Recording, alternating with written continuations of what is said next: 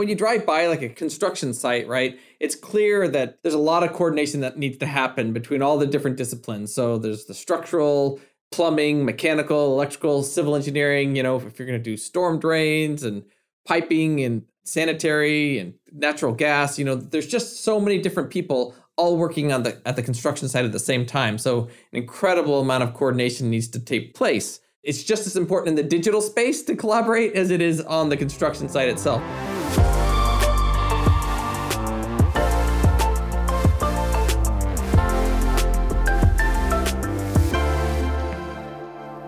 Welcome to another episode of the Next Generation Design Podcast. I'm your host, Jennifer Piper. In this episode, I'm welcoming back Derek England, NX Product Manager for AEC and BIM at Siemens Digital Industries Software. In part 2 of our 3-part series with Derek, we're talking all about the benefits of collaboration using multidiscipline building information modeling tools in the architecture, engineering, and construction industry. Before we begin, Derek, would you like to give our audience a bit of a reintroduction? Hi, I'm Derek England. I'm an NX Product Manager for AEC and BIM at Siemens Digital Industries Software. I've been with the company for over 25 years now, and I've been able to be fortunate to work with some of the most innovative companies around and understanding their workflows and helping them to achieve their productivity goals. My job is to make sure that NX is the best there is for this industry and continually search and work with customers to figure out how to enhance the software so that it's the most efficient for them. It's great to have you back, Derek. Today, we're talking all about collaboration and coordination of BIM tools in the AEC space. What are some of the real-world challenges regarding this issue that you see general contractors experiencing? The general contractor, he is responsible for coordinating all the engineering construction activities, right, with the subcontractors. So they'll have one contractor that's responsible for, designing and installing the HVAC system. You'll have one contractor responsible for piping, another for electrical, et cetera, et cetera. The challenges is changes in one area will impact many different disciplines, right? And so his responsibility as a general contractor needs to be able to, when he finds these issues, to go back and communicate back to them and say, okay, these things need to change. One of the challenges is that like everybody kind of has their own source of the truth, right? They've got their own version of the part. Not everyone's reading from the same script, I guess. So it's difficult for them to make those kind of changes. And I would imagine that's further complicated with the number of different technologies being used. Is that right? Typically, each one of these disciplines are using different software as well. So if I'm a contractor and my job is to design HVAC, I'm going to use whatever software is the best for HVAC, right? And the guy over here who's designing plumbing, he's going to use the software best for designing plumbing systems, right? So on and so forth, right? Now the general contractor has to take data from lots of different systems as well and kind of integrate it all together. And in this process of like integrating the data and collecting it, and it's error prone, right? And when changes are made, it's really difficult to understand what the impact is to all these different areas for lots of different reasons, right? So if I decide I want to make an opening here on this wall and I need to add a beam that's going to impact, piping and electrical and HVAC, you need to communicate that all to them. And because each of them work in their own silos, it's really difficult to find these things and communicate them in a timely manner. So can you walk us through what the process looks like currently? How does a general contractor typically ensure that everyone is working in harmony? It doesn't feel very harmonious a lot of times. If you've ever been to like an orchestra or something like that, it's kind of like when you first sit down and like the lights kind of go a little bit dim and you hear them kind of start playing. They don't immediately start playing like this beautiful music. You kind of sounds a little bit chaotic. You hear them warming up. It sounds a little bit chaotic how they do that, but in reality, they're just kind of all getting in sync, right? And that's kind of what a design review, it's like getting everyone in sync. So in an orchestra, they'll like the oboe will play a note, like an A note, and then the violin checks to make sure he's got the same A note. And then the other woodwinds and brass and strings, they all make sure they have the same note. Now they're all in sync. Now they're ready to make music. Now they can be harmonious, right? And that's kind of what the design review is like. It's like, okay, we need to make sure everybody's in sync. Do we all have the same design? Are we all reading from the same script? They figure that out in a design review, but it feels like they don't start playing music. They just say, okay, great, we're all in tune. Let's go back and start practicing on our own, right? And it just feels like they constantly are getting in tune, but never really making music together. I think that's where we have opportunities to make music together, not just warm up and get our instruments in tune from time to time. What would you say makes it so hard to collaborate and coordinate these design reviews? The way it typically works today is everybody works independently. And how often they do design reviews can be, once a week, it could be once every other week. But in reality, they're working a long period of time independently from each other, right? And so they're making decisions not in context with the other disciplines, right? So I may make a design change that makes perfectly good sense to me, but in context of the overall design, it's not so great. And if it impacts somebody else, that's, somebody else's problem, right?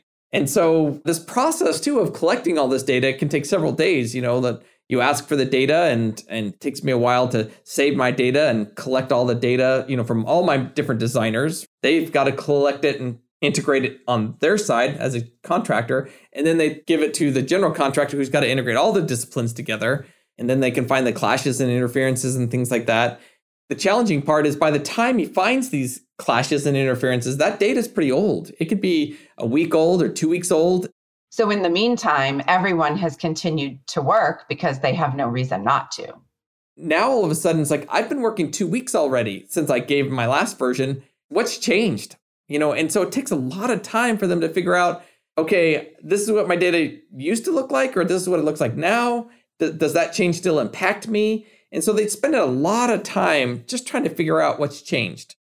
It sounds like a lot of people are doing 2 or 3 times the amount of work than they really need to. How have you seen this play out in the real world? I worked with this one company, and they were convinced that they were going to use a best in breed solution.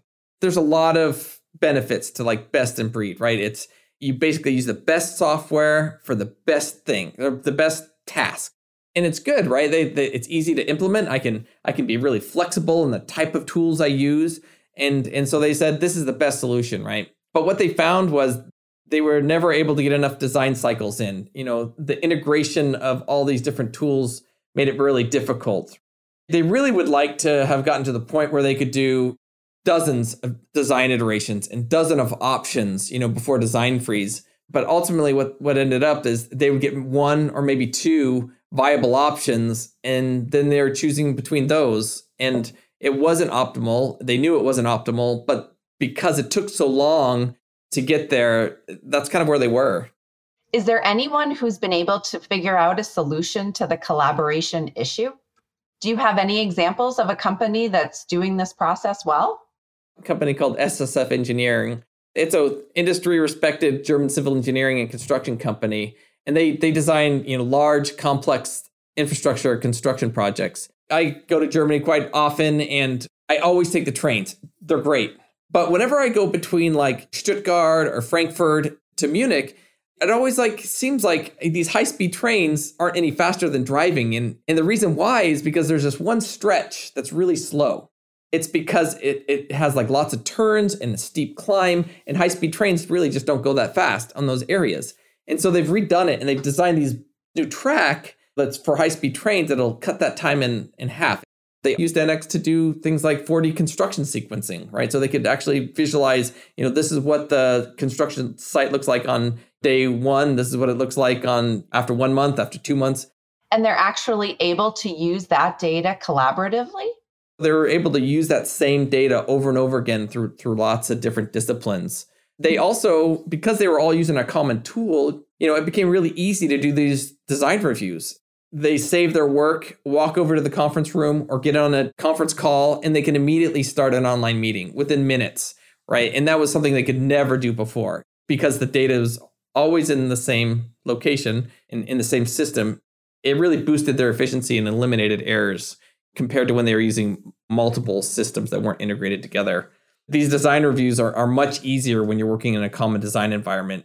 Each designer is working with live data.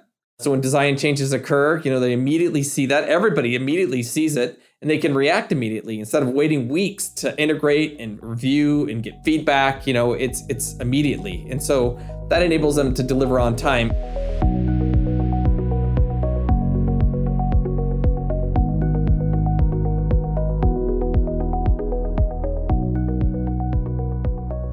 Flexibility seems to play a big role in a lot of best practices.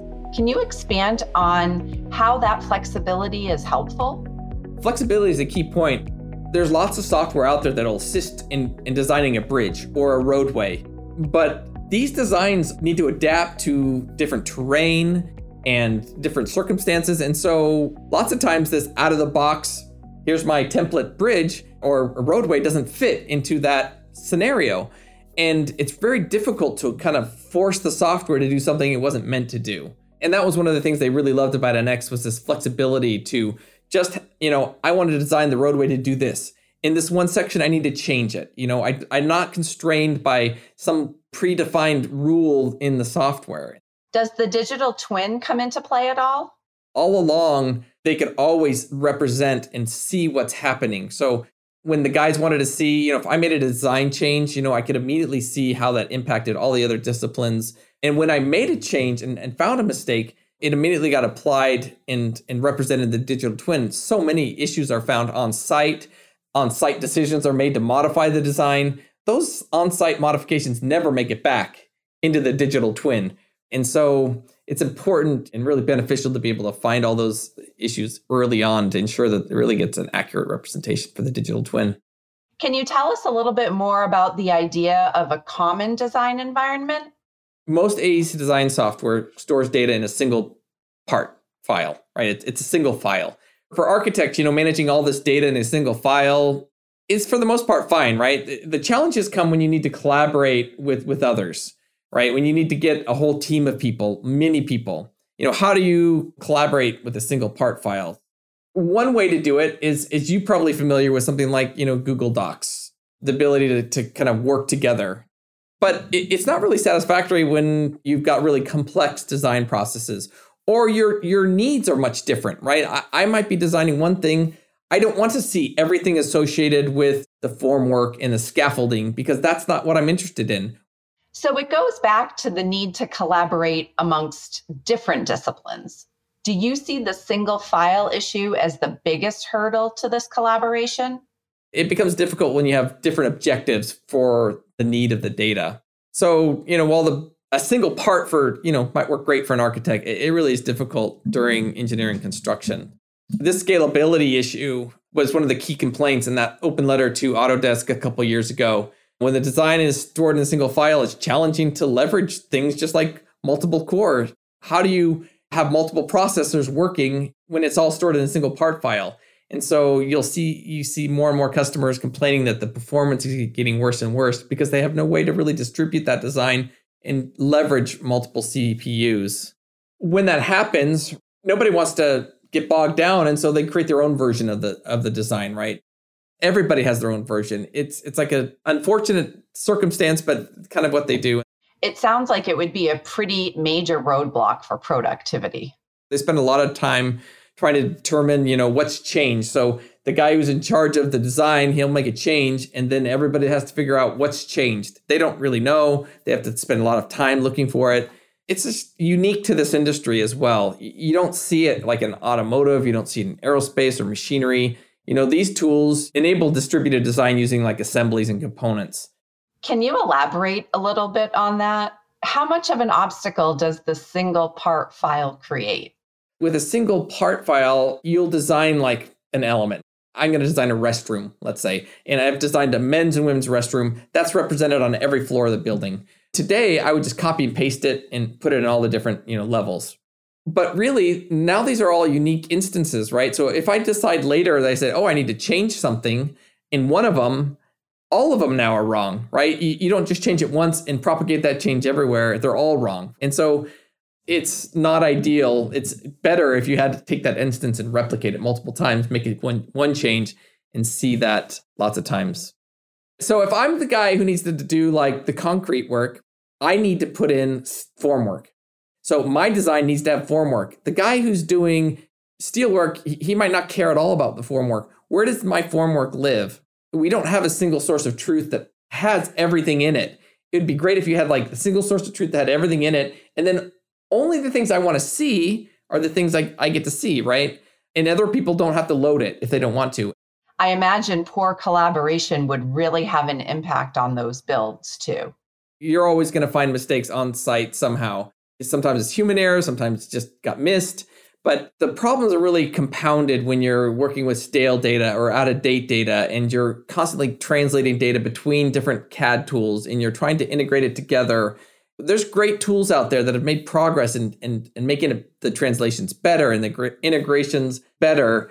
But in reality, you're not getting enough design cycles. And so in the end, you're not finding all the mistakes in time because you're on a deadline and you're pushed to start building.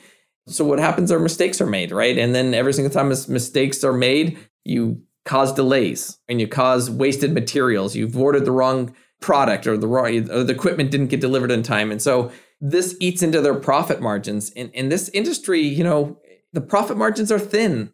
You just don't have the flexibility to make these kind of errors. So you're either forced to kind of take a hit or turn around and charge the owner a lot more money and say, hey, there's this mistake, you need to pay more. That's not a good solution either.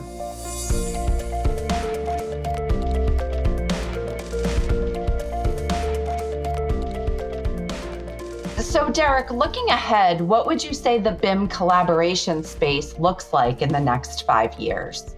You can start to see that the cloud is really a big deal.